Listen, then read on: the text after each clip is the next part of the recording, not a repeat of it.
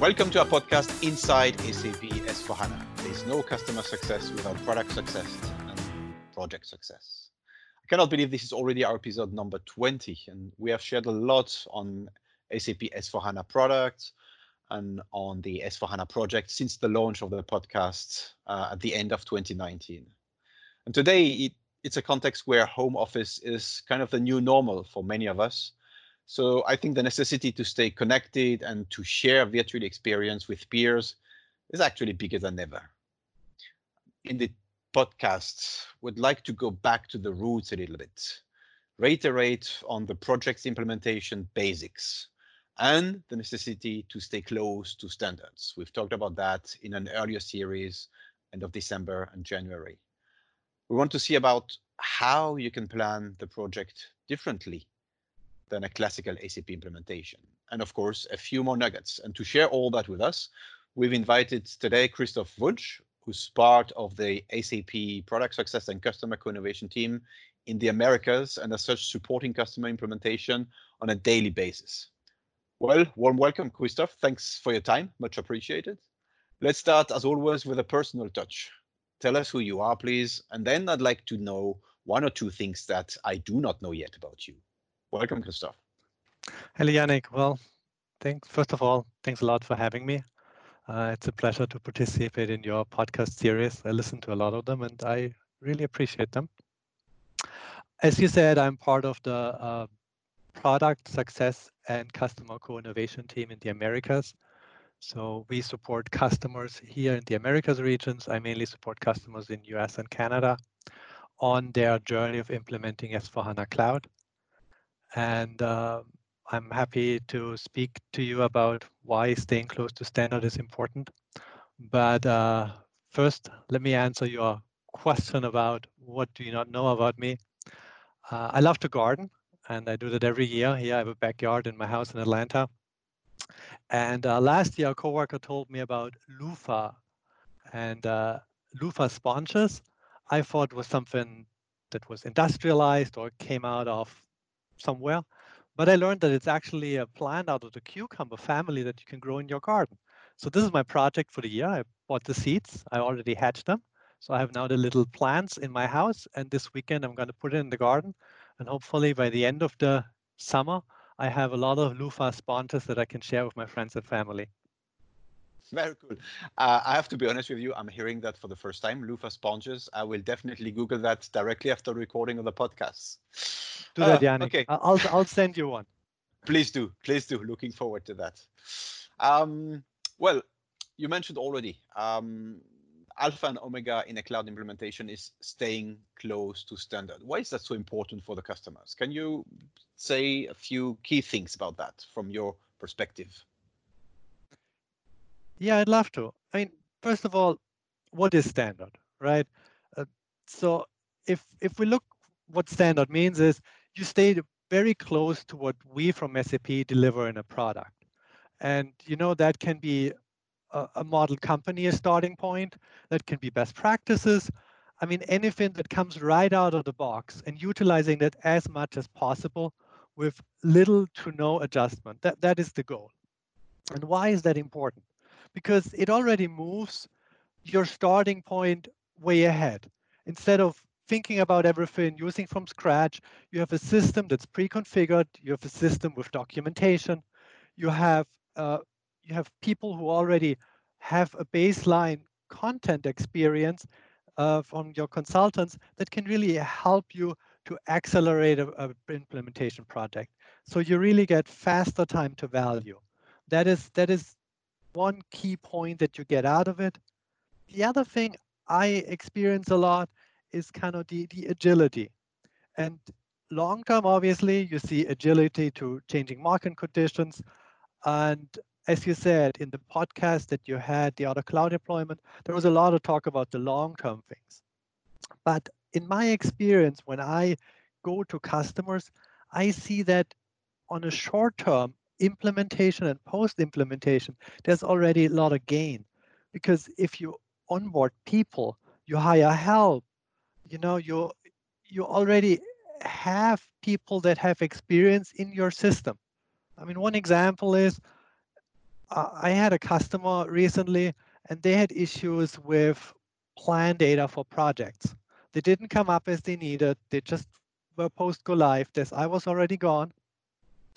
But and then we looked into it. We engaged some of our coworkers, but the customer had a custom hierarchy. So for us to understand what it was very cumbersome because we needed to look in their system to understand what they were doing versus if they would have had standard hierarchies, we could have used any of our systems, any of our experience, and give them guidance right away. So that is really a value that you get when you stay close to standard. You have a lot of people who know what you do because you do the exact same as anyone else. And building on to that, Yannick, is innovation adoption. If you have standard, everything that comes with a new release is really matching what you already have. So adopting that is very, very fast.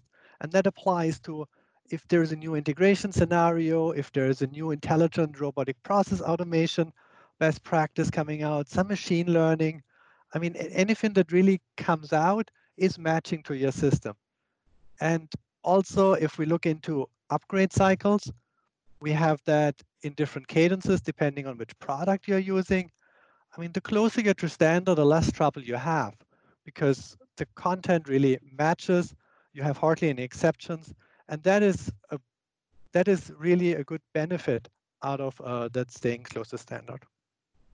Christoph, you mentioned earlier the model company. What is that piece exactly? How do I get that? How can I use it? How does model company really fit to standard content? Is it the same? Is it different? Can you allude a bit on that?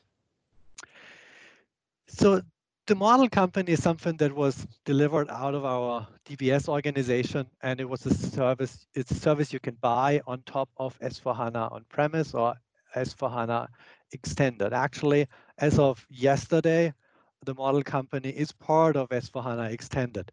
It just we just changed that, and so it's a pre-configured baseline that you can use to start your implementation with. It's so it's built on top of best practices, and it comes with configuration, test scripts, and other collaterals to help to jumpstart your configuration. It's an accelerator for implementations. Okay, thanks. And indeed, since yesterday, it's available for S4HANA Cloud Extended customers as well, which I think is a great news to jumpstart all those EX projects. Now, I guess both of us come from ERP implementation, R3 implementation even, and we all love SAP as a solution, but of course, the toolbox that comes with the solution that can really give you almost limitless freedom to do whatever you need to do to run your end-to-end processes. In the cloud, it's about adopting the standard to make sure you have time to value, to make sure you stay agile when adopting the innovations that fit to the standard. But how can a customer ensure that the development stays close to the standard, especially let's say to the couple thousands install-based customers that we have since years and are used to the toolbox, to limitless extensibility options? You know, that's a very good question, and it's challenging. I mean, we see it over and over again. And for me, the key point, or it starts with the stakeholder commitment. Because what you see a lot when you adopt standard is that in a company, it's about the overall value for a company because you save money for upgrades, innovation adoption, you gain business agility, things I mentioned earlier. But it's not always the line of business that has the benefits and the drawback at the same time. I mean, for instance, if the head of procurement has to do more adjustment or jumps through more hoop with his organization to adhere to standard, but it helps in the overall upgrades or the IT costs go down, it's not an immediate benefit for the head of procurement. And that's something where you need strong stakeholder commitment to really make sure that from the top of the company, this is driven and managed, that then budgets can be shifted between the different parts of the company to say, yes, it might be more expensive to run that procurement process right now, but the money we save on another angle outweighs that by far. So we as a company, for us, it's a good choice to do that. And I think that is very key. And if you have that sponsor or stakeholder commitment right from the top, you can manage that within a project. And that really helps to drive the message into each part of a project to say standardization, because there's an overall company benefit. And adding to that is the second thing. There is always an option. When you implement something, you always have an option to do it one way or the other. I mean, if you have a project that you need to post to a certain profit center, for instance, and then, but the standard doesn't really allow you to do that setup. You can adjust the business process to do a different setup, or maybe you build something, maybe you do manual postings, maybe you build reports to automate posting. I mean, there are always a lot of options how to solve that. And every option comes with some benefits, drawbacks, and costs. And to have that value-based discussion saying, okay, I have those three options. What does each option bring me and how much does it cost? I think that's very, very key to look at, because then as a company, as a project, you can make value-based discussions. Does it make sense for us to implement, to move away from standard or to add to standard, or does it not? Okay, I don't know how many projects you've touched so far. Maybe you can allude on that. I'd like to understand a bit your learnings on real project planning, because of course project planning is completely different from what we did with the ACP methodology and others in the past. Can you tell us how should customers start? What are the rules to follow, etc. concretely? What did you learn there? I've been in this organization for 3 years now, actually. It was yesterday, that was my 3rd year anniversary, and I've touched quite a lot of customers. Thank you. Congratulations. And for me, when I look at projects, or when I engage with projects, because Yannick, I engage typically the project is sold or the software is sold, and then this is when then I engage. So post sales, start of the implementation, this is when I start engaging with the customer. So then I talk to the customer and say, okay, this is what you bought, and this is what you should consider. And one of the things I say is look at Activate, make sure you understand how the process works, how the methodology works, because it's really part of how you need to do things. It's not an option, it's an essential part. And then, start small on a solid foundation and expand. And when you break that down, there are a few decisions that you have to make right from the start. You have to think about your organizational structure. You have to think about your chart of account. You have to think about what group currency you want, how do you want to set up your ledgers. There are a few things you have to decide that are very basic to a system, because you'll pretty much never change them. And so this is where you have to really get early all the stakeholders and really think about what are the things to come in the future and make clear decisions there on this structure. But then after you have done that, start small and said, okay, now let's build finance, let's add sales, let's do procurement. Some of it you can do in parallel, but the more you iterate on those things, the better it is. Because the more scope you have at the same time, the more you have overhead and alignment, and the more knowledge gain is lost. And this comes to the second thing is, always say, get your business users engaged very early, make sure they learn the system, that they have a baseline where they can start thinking from. You have to train them eventually, and the earlier you do it, the more they can contribute to the project. And then when you start building small, the business user learn with the baseline, and then you see that the more they learn, the more you move on a project, the better of a view you develop as a business user and as a project team as a whole what your future state should be. Because at the beginning, it's just moving from where you are right now to where the end of the project is just huge. There's a lot of business transformation in between. There's a lot of IT change in between. Maybe you're already an SAP user, maybe not. Nevertheless, the change can be really huge and overwhelming. It's hard to comprehend for anyone. And the smaller steps you take, you move the baseline and then you can add on. And so that's why I always recommend focus really on the 80% that is standard and leave the 20% out that's exceptional. And once you have conquered that 80%, then see what is left and really reevaluate that. Because often at the beginning, we think a lot about exceptions, we think a lot about what happens here and this. And the further you move on, the more you get into the standard, the more you actually realize that some of the things you thought are important are not as important, and other things you haven't even thought about are now key. Christoph, you said you need to find the right business user in a project. So do you have one in mind? Of course, you cannot give a name or a customer name, but what was the best right business user for you in your 3 years of experience? What was the profile of this person on the customer side, of course? You know, the profile, I have seen business users, I had a very good experience with business users actually. And it's, if you need a business user who is engaged and who sees the value of what you do. Because sometimes you also have business users with resistance. Change is always hard.